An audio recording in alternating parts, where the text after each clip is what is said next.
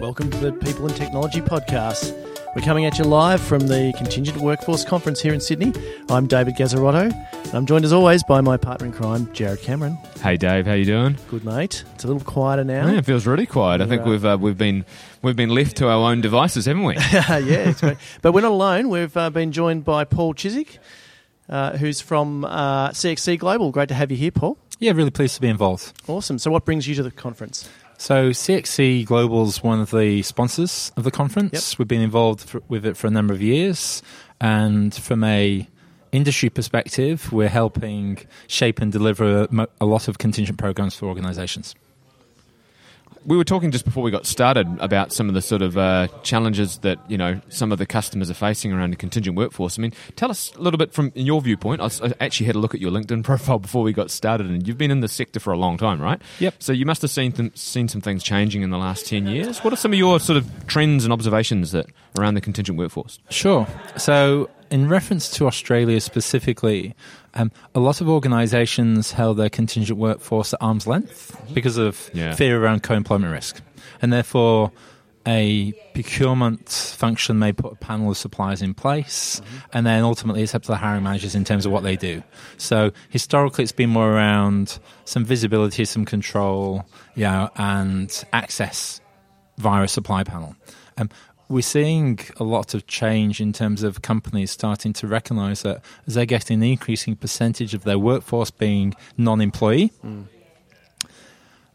all of their investment, time and effort is going in the permanent workforce. Right. So if the CEO is just saying drive efficiency, drive cost, drive performance around our workers, and I'm only touching 75% of our workforce, what do we do on that contingent side? So we are partnering a lot of organisations in terms of looking at how we can replicate some of the engagement, management and performance of the workforce, and also provide a sense of advisory around how do we reduce risk, how do we control costs, how do we drive efficiency, and how do we improve the quality when engaging a non-permanent worker.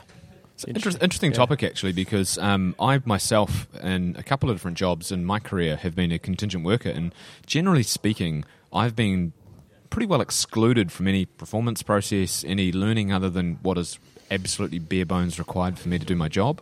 And so it's great. I'm actually really pleased to hear that organisations are starting to proactively treat some of their contingent workers the broader scope. Is that something that do you still have to sort of battle to have that conversation? Is it becoming accepted? Or I think one of the biggest challenges around this is there's been no natural owner. Yeah, of course. So if we look at talent, and we say talent for an organisation is owned predominantly by HR. Yeah. But that's talent around the permanent workforce historically. And with generational changes and changes in the workplace around increasing the percentage of non-permanent workers in the workforce, HR are starting to get more and more involved in what do we do around talent, period, for our organisation, and what's the right engagement structure. On the other side, we've got procurement, which historically have owned the spend category. Because the spend category is viewed large because there's a wage as well as the supplier fees. And so how it's historically being done is we can control the lever around the access to the organisation, so which suppliers do we work with, and we can drive down the cost, but we can't really impact the performance or the engagement of those pieces because that's outside the scope for the procurement function. Yeah, it's true. So then ultimately it's the hiring managers. So hiring managers are the people that have been courted by the recruiters and the suppliers and these new tech platforms and everything else. And as a hiring manager, I've got to deliver an outcome, I've got to deliver a project, and historically I've engaged suppliers that have built a relationship and credibility with me. But now with greater visibility and greater control and greater access, you can start looking at the performance of your supply base, and you can start to say, if we're spending this much money in attracting talent to our organisation, that talent may be interested in working as a contingent worker as much as they would as a permanent worker. So why don't we leverage that? So it's still reasonably immature, but we're seeing an appetite for organisations to say, okay, how do we engage this worker? How do we get visibility around this work? How do we control the cost? But also, how do we impact its performance? And moving forward, if we identify talent is that the right decision first before we look at the engagement structure, where historically it's been, what's the engagement? Is it a permanent worker or is it a contingent worker? Right. Yep. And then how do we access that based upon the systems and processes in our organisation? So it's becoming more of a broader workforce planning kind of model. Is that? I think it's more in the media. It's relentless talking about the new gig economy, talking about contract and contingent work, talking about a job's no longer for life. You've also got the generational changes. So you've got the young workers coming in and saying, I want diversity, I want change, I want to work on my conditions. And you've got the older, more mature workers saying, the return to work mums, or the people that want a lifestyle, which is, I want to come in and do a specific project. Yeah. You've then also got supply and demand. So people with niche skills can command a significantly greater return, potentially in a contingent role, than they could in a permanent role. And so, again, there's a change in the workforce and there's a change in how we're operating. So that's really driving organisations to say, we need to do something, and perhaps the traditional ways we've been doing it may not be the right ways moving forward. So there's a lot of conversations. Yep. Lots and lots of conversations. And there's some companies which have got really effective programs in place, but because there is no natural owner in the business, trying to get the program off the ground in the first place is probably one of the greatest challenges. So conceptually, lots and lots of conversations, lots of interest, lots of change, and we're having some really interesting discussions. But getting that to, this is what we're going to implement, this is what we're going to drive, is a slow process. As you've sort of been talking there, Paul, I sort of immediately started thinking this is almost an organisation design problem. So, if you sort of think about what an HR function would often do with an organisation is help them to construct the way the organisation is going to operate, an operating model, an architecture, if you like, for the business. And actually, you've got to go all the way to the top of that pyramid if you're thinking about bringing in a contingent workforce that are not going to or don't traditionally fit within your existing employee base. You kind of have to rethink about what is our operating model? Are we actually trying to bring in more external people? Are we trying to do it more internally? Do they join the same teams? Do they form their own teams? Are they roaming project teams? And what are the factors driving that too? Yeah, and then you throw in the remote worker, and so suddenly now you've got a contingent, so you've got not an employee, you've got a contingent worker who's possibly not on site all that often, and you've got a line manager who is now saying, do I have a performance conversation with them? I don't have a relationship. You can kind of see why there's complexities for the organisation here, can't you? I think it's also, if you're making a decision and influence it as a silo, so as a hiring manager and I'm sat in the IT department, I've got to deliver a major program. My focus is on delivering that major program. And therefore I want the right talent, which is going to deliver that program. Right? Whereas actually, if I put on my OH&S workers' health and safety type hat, I want a safe, secure environment. If I put on my IT security hat, I want to ensure there's no loss of intellectual property. I want to ensure if we're offboarding a worker that they don't have systems access. If I'm a HR person, we want to ensure our talent's being engaged and that it's performing. And if I'm a CEO, ultimately, I recognise that skills are going to be the enabler of growth or something which is going to hold us back. And so if the model moving forward is not all about permanent workers, how do we build a enterprise program around this? And different companies are doing different aspects. And what we're seeing is the drivers for who are adopting things is usually as a trigger of either there's been a compliance issue. So let's fix it from a compliance visibility control. There's been a cost blowout. So that's how can we drive down cost? How can we... And there's a big bucket of cost in this. It's unmanaged. Or for another organisation, it may be access to talent. So as I said, there's different drivers, but we're also recognising that most organisations have got a reasonably traditional or immature model around how they're managing their workers, and historically in Australia that's been more via suppliers. It's a very tactical mode too. And I guess the opportunity and the sense I have is you're able to bring a more strategic lens to the table to help from an advisory standpoint, but also to construct a model that perhaps is more broadly oriented than... So what we're doing for organisations is two aspects. So there's one aspect which is once an organisation decides to appoint somebody who is non-permanent worker, non-employee worker, then we are partnering them to almost become their HR function. Yeah. So how do we onboard them? How do we do the workers' health and safety? How do we do the employee engagement? How do we tackle the risk management? How do we do all of these pieces? And so for many organisations in Australia, we're doing this for their whole non-permanent workforce, regardless of the source that workers come from. Right. So where historically they've had 40 different recruitment suppliers supplying their talent and payrolling and employing their workers, they're getting 40 different processes. Yep. 40, the risk is multiple by 40, the cost visibility, the control. And so with a lot of organisations, we're providing enterprise workforce management around the non-permanent workers. The second piece, though, is an organisation has got a procure-to-pay process. So once we decide what type of worker, how do we do it? What technology is supporting this? Right. How do we access the talent?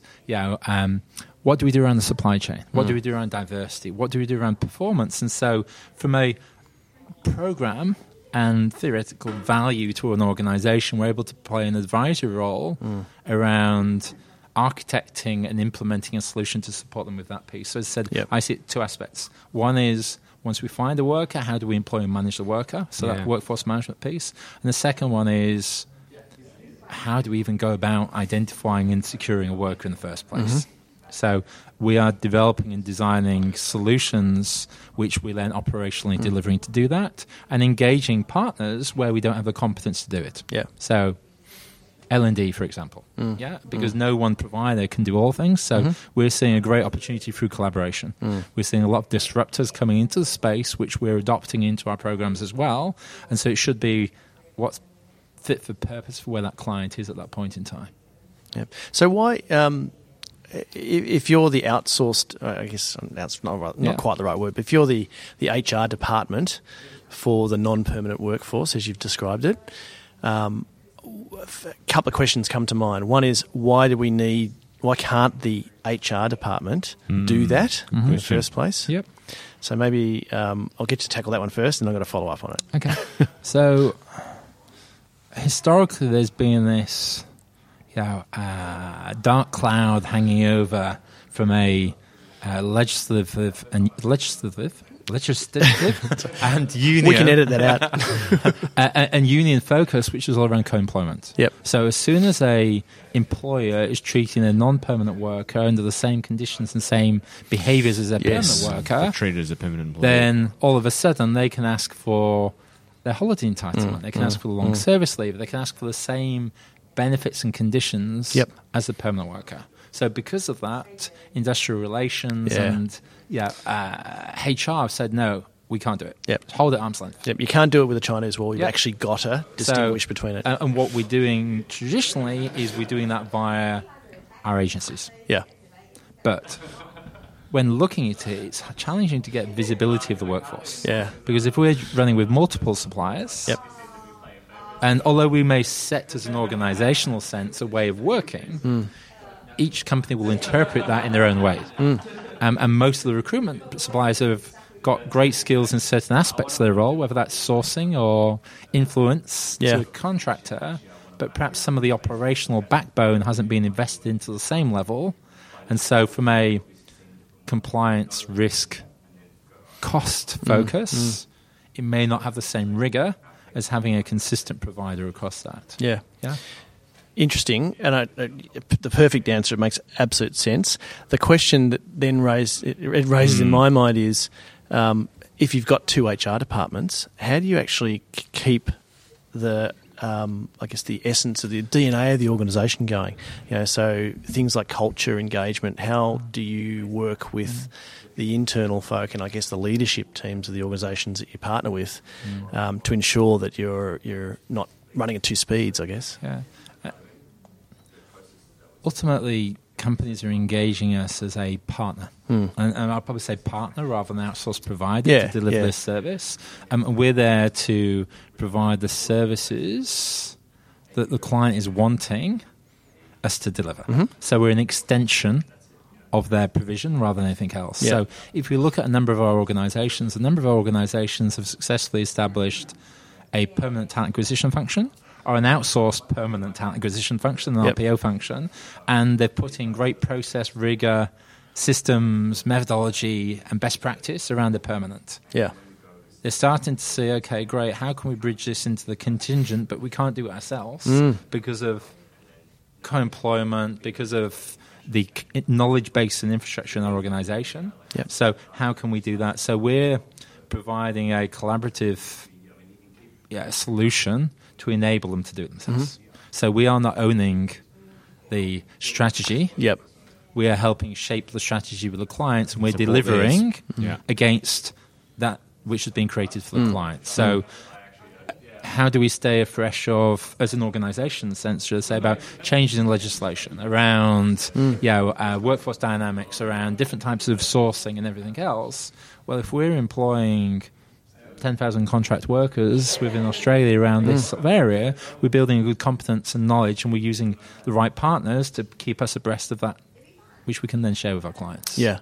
So clients are using us for an operational delivery of this piece, and then secondly, they're using us to help shape the strategy, which we will then operationally deliver. Yeah, right. Yep. And so we're bringing back to them during the quarterly business reviews, how is it performing, where's the innovation, how do we drive it forward? So it's a bit of an enrichment there. Yes. It's not just the provision of the workforce and making sure it's in the right place at the right time. It's actually enriching that as well. And it's also making something which is fit for purpose for a client, Yeah. rather than how it's been approached historically by a lot of organisations, which is, here's product 1, product 2, product 3, which product do you want? Yep.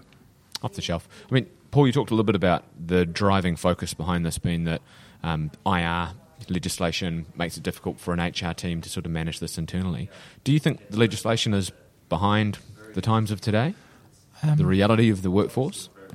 I think legislation will continue to change. Yeah. So if we look at currently with a permanent workforce, and you've got the ATO. Yeah. So you've got the ATO, and it's got a revenue stream to support the investment of the government. Yeah. As you're getting a greater percentage of your workforce moving to contingent, do you think the government's going to say, great, go for your life, manage it yourselves?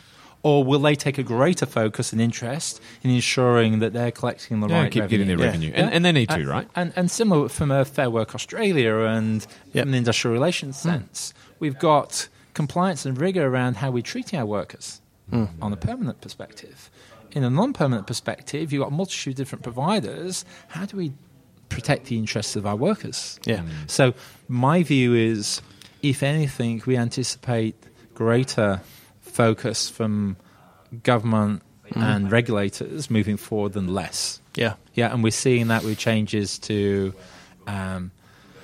how temporary workers are being treated and the licensing laws for agencies, which is very influenced by some of the unions, some would say.